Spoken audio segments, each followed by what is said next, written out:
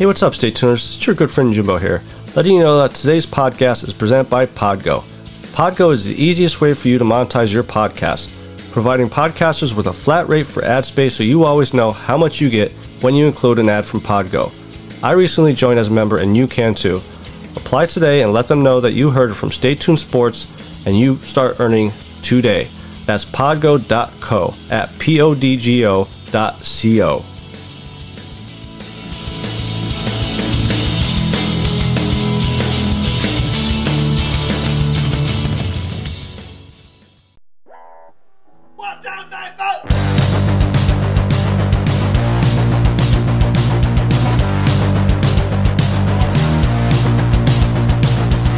Heard the rest.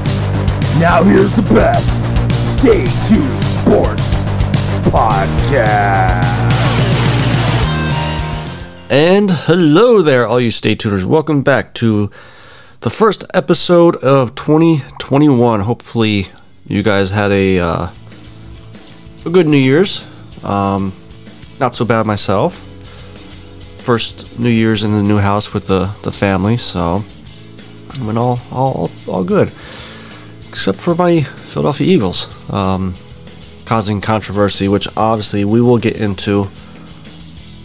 And I want to talk a little bit about the Notre Dame Bama game situation as well. So before we get into the show, head over to staytunesports.net to get all our social media accounts as well as any merchandise that you may want to get. I'll be adding some more stuff this weekend. Also, if you guys are listening to this as it airs Thursday morning, head over to the Twitter account. We have a new logo, and me and our Simbox truck driver need a little help. Josh Sobel, our driver. We have two styles of trucks out. Now we have a light green one and a dark green one with the new logo on it. We're not sure which one to race with, so head over there. I got a poll going. You click the tweet. I have the pictures down in the comment section, so whatever picture, truck, whatever you want to call it, it gets the most votes, and that's what we're going to go with the rest of the year.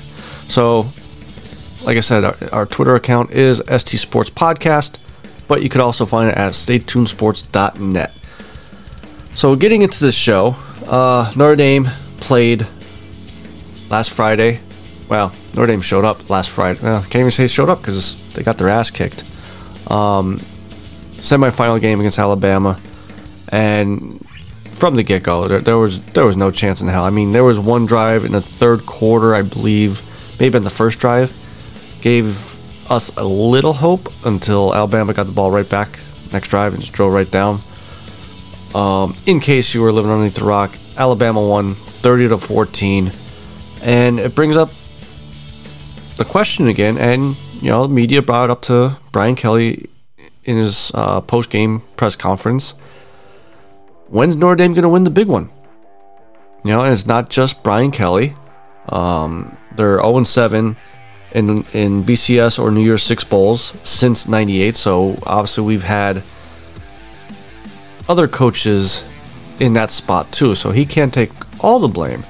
But if you look at the past since then, since 1998, all the coaches that have come through the school, Brian Kelly is the winningest, I should say, coach since '98. I think he's like third or fourth in wins in school history.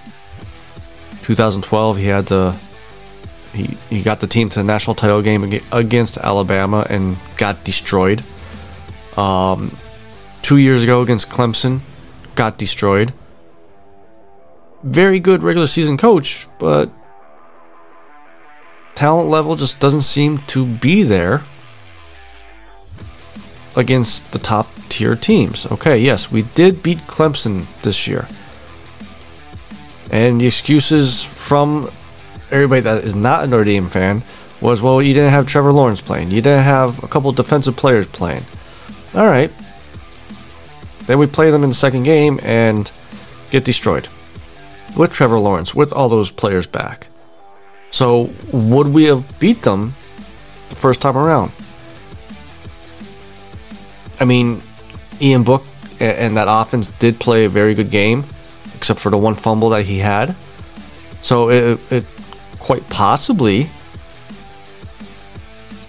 could have had the same outcome, but that's the regular season. Couldn't do it in the postseason again, Brian Kelly. And it begs the question, is Brian Kelly worth keeping around? Yeah, he's a very good regular season coach, but Notre Dame's got to ask themselves, if we want to win a championship, national championship, will Brian Kelly get us there? He's been there for how many years now? And can't put his players in the postseason in the right spots to win the game. I mean, he was quoted saying, once Alabama gets to the perimeters, we're going to stop them. We're tentative. Well, why were they tentative? That should be more on you with the coaching. You know, you should be able to coach your players to the point where they're not second guessing themselves. Just attack. You know, visualize what's going on. Now, obviously, you know, Notre Dame's not going to fire him, but I mean, the question's got to start creeping into their minds. If next year comes and we make the playoffs again and we lose, you gotta look around, you know, see what you can get out there. Can you throw big money at Nick Saban or, you know, Jim Harbaugh, even though Jim Harbaugh supposedly signed an extension with Michigan, which I can't understand. You know, all year sounded like he was on his way out because of how they were playing, and no, here's a 4-year extension. I think it was a 4-year. Now, what I think Notre Dame should do is definitely give him another year, okay? But make it known to him that, listen, dude, it's all fine and dandy making the playoffs, but it's win the championship or bust next year. You know, granted, we are losing a lot of players. I know Ian Book we're losing. A couple of our defensive players we're losing, like our linebackers and defensive line. We are getting 2 or 3 of our running backs that really helped carry the running game this year back. So that's going to help. Now, I did see we were getting a transfer from, I believe, like Wisconsin. I'm not too sure how good he is. I'm not even sure if he's going to be the starter. But we're going to be young at quarterback. So it's going to be tough to make it back to the championship game or the playoffs alone. But I would give him another year.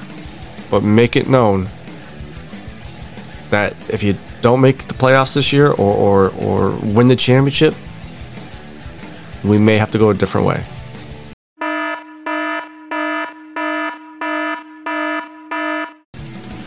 Now, last NFL game of the year, thank God for me. I mean, I love my Eagles, but man, this year was tough for me to watch them.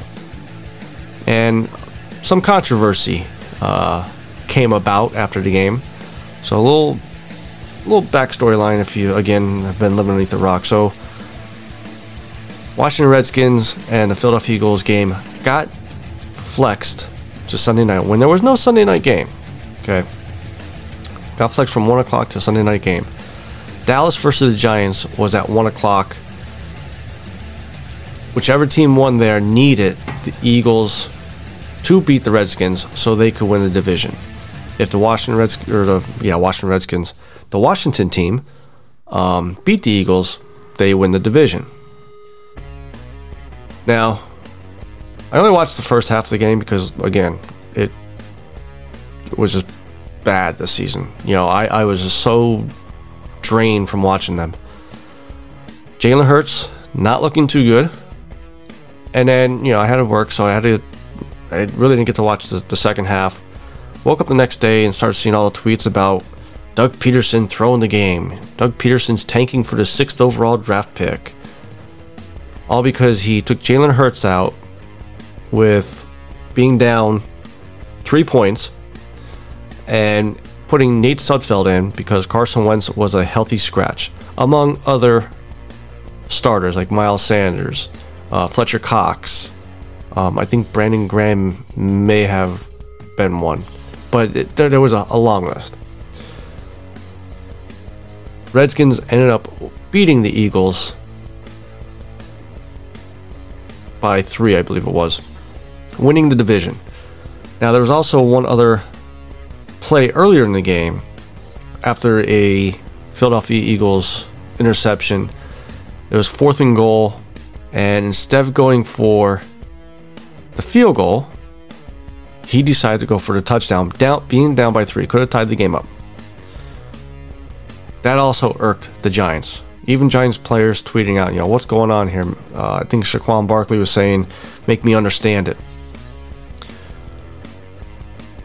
Well, let me take the field goal situation first. Everybody's saying, it's a chip shot. You got to be able to make that. Let's not forget, Jake Elliott missed a 22-yard field goal earlier in this year. So nothing was a chip shot to him this year. Even towards the end of last year was not a chip shot to him.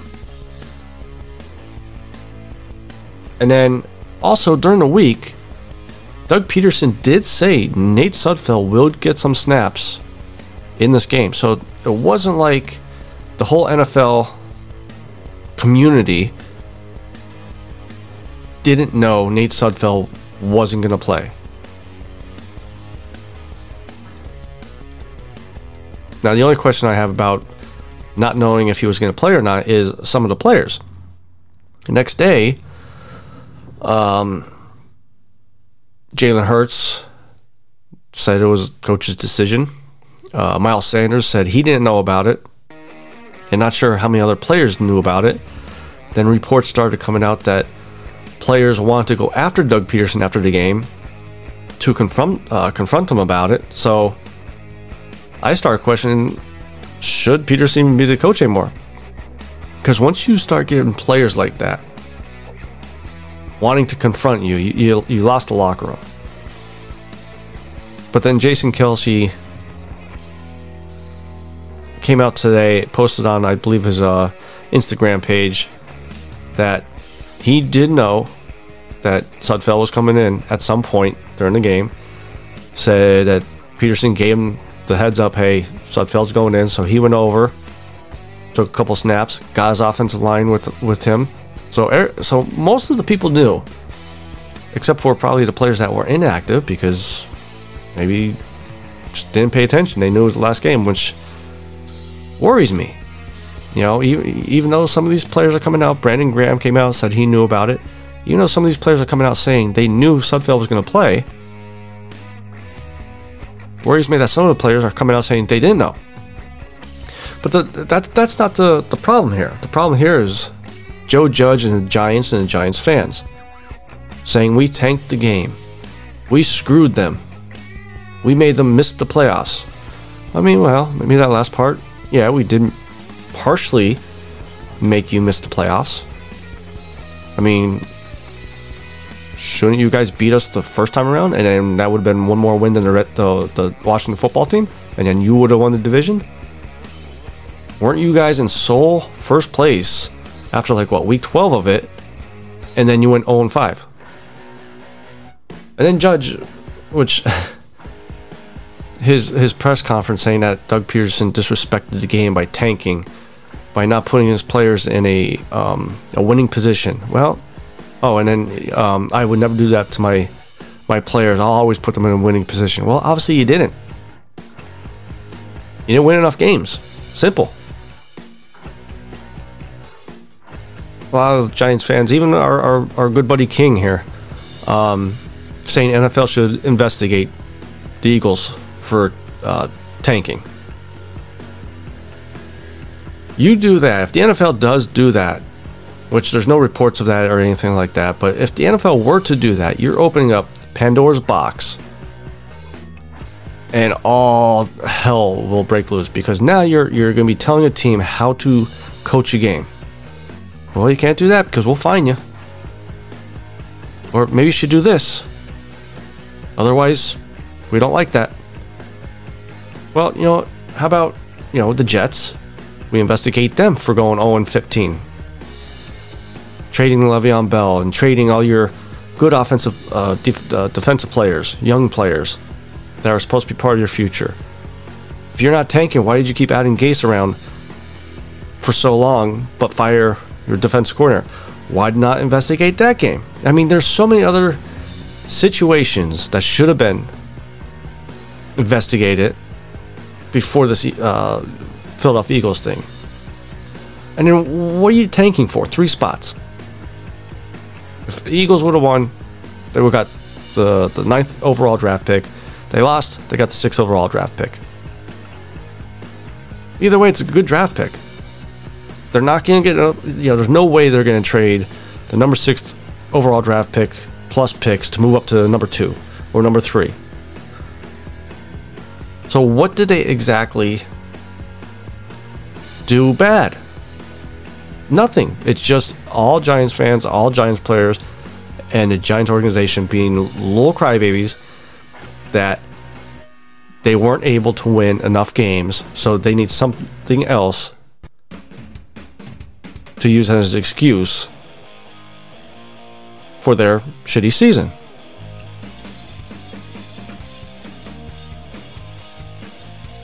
And this is not the first time NFL players have been sat last week of the season. I mean, it's well known. Week 17 is pretty much like a 5th preseason game. Kansas City Chiefs sat Mahomes because they have nothing to play for. Do you really think the Eagles played for the 6th overall draft pick? Now, I do agree Peterson's wording in his post-game press conference was bad. I forget who it was on ESPN that said it, but Peterson's at one point said, I was coaching to win the game, and then said Nate Sudfeld deserved a chance at some snaps. Well, then you're not coaching to win the game. So I don't see how the NFL, and then Sal Paolantonio was talking to another ESPN podcaster and said that he would like the NFL to investigate. And they asked him, well, what would be the punishment? Because obviously this is the first time this would happen if it was found that they were tanking. What would be the punishment? And, Sal said, well, let's take one step at a time. Dan Patrick, that's who he was talking to. Sorry about that. Let's take one step at a time and figure out if they did do it and then worry about the punishment then. But you can't punish them. What are you going to do? Move them from the 6th overall draft pick to the 9th? You can't do that. You can't take away the first round draft pick. Can you fire or can you find Doug Peterson? Okay, go ahead. But kind of circling back to the whole locker room thing, if this is true, that's even one player, starter, I'll say, if even one starter didn't know Sudfeld was coming in and it was announced during the week, then he doesn't have that locker room. You have Carson Wentz that day said that he will be, a source came out and said that he will be asking for a trade. And then a couple days later, I think it was Monday, maybe Tuesday, Wentz camp came out and said he's not talking to the media yet, but needs some time away and is hoping to work things out between him and the Eagles. I think the only way Wentz stays on the team next year, at first I thought is if Howie Roseman's gone, because if he's drafting, he's going to butcher it again. You're sitting at the 6th pick, you're looking at Chase from LSU or the Heisman winner of Alabama, who destroyed Notre Dame at wide receiver. Do not take a quarterback. You get him one of those weapons, I bet you he'll be back in a heartbeat. You trade Jalen Hurts for at least a 2nd round pick, maybe a 3rd. And that's my other point too, is like with this, he was tanking. Would it even mattered or been so talked about if it was still a 1 o'clock game? And this is another reason why the NFL cannot investigate, because they made the bed, so they have to sleep in this. They put this game on national TV and blew up in their face. So I don't think anything's gonna happen as far as investigations. Maybe next year you'll start seeing talks about how to maybe police this, but I don't think it would be the right call as far as the NFL, because once they start tinkering with how a coach can coach a game or a team, runs their team, it'll just get ugly. So last week was, like I said, the last week of the NFL, and I thought about doing last week would be the last Blue Picks of the year. But I figure we'll do a special playoff edition of our Blue Picks. 4th and 5. Jones steps up, takes off, he's in! Touchdown! 3rd down and 3. Jackson has all day, looking deep for Hollywood Brown again. He's got it. Brown off to the races, and he stays on his feet. Touchdown! And here is your Blue Picks of the week, brought to you by Skunk Duck Studios, the best ducking designs on the web. And that is right, like I said. So we're going to do a playoff edition of Blue Picks. Keep the same concept, a little bit not as strict on the rules, like blowouts, just basically 7 points or more, and the upsets will be 3.5 points or more would be the underdogs.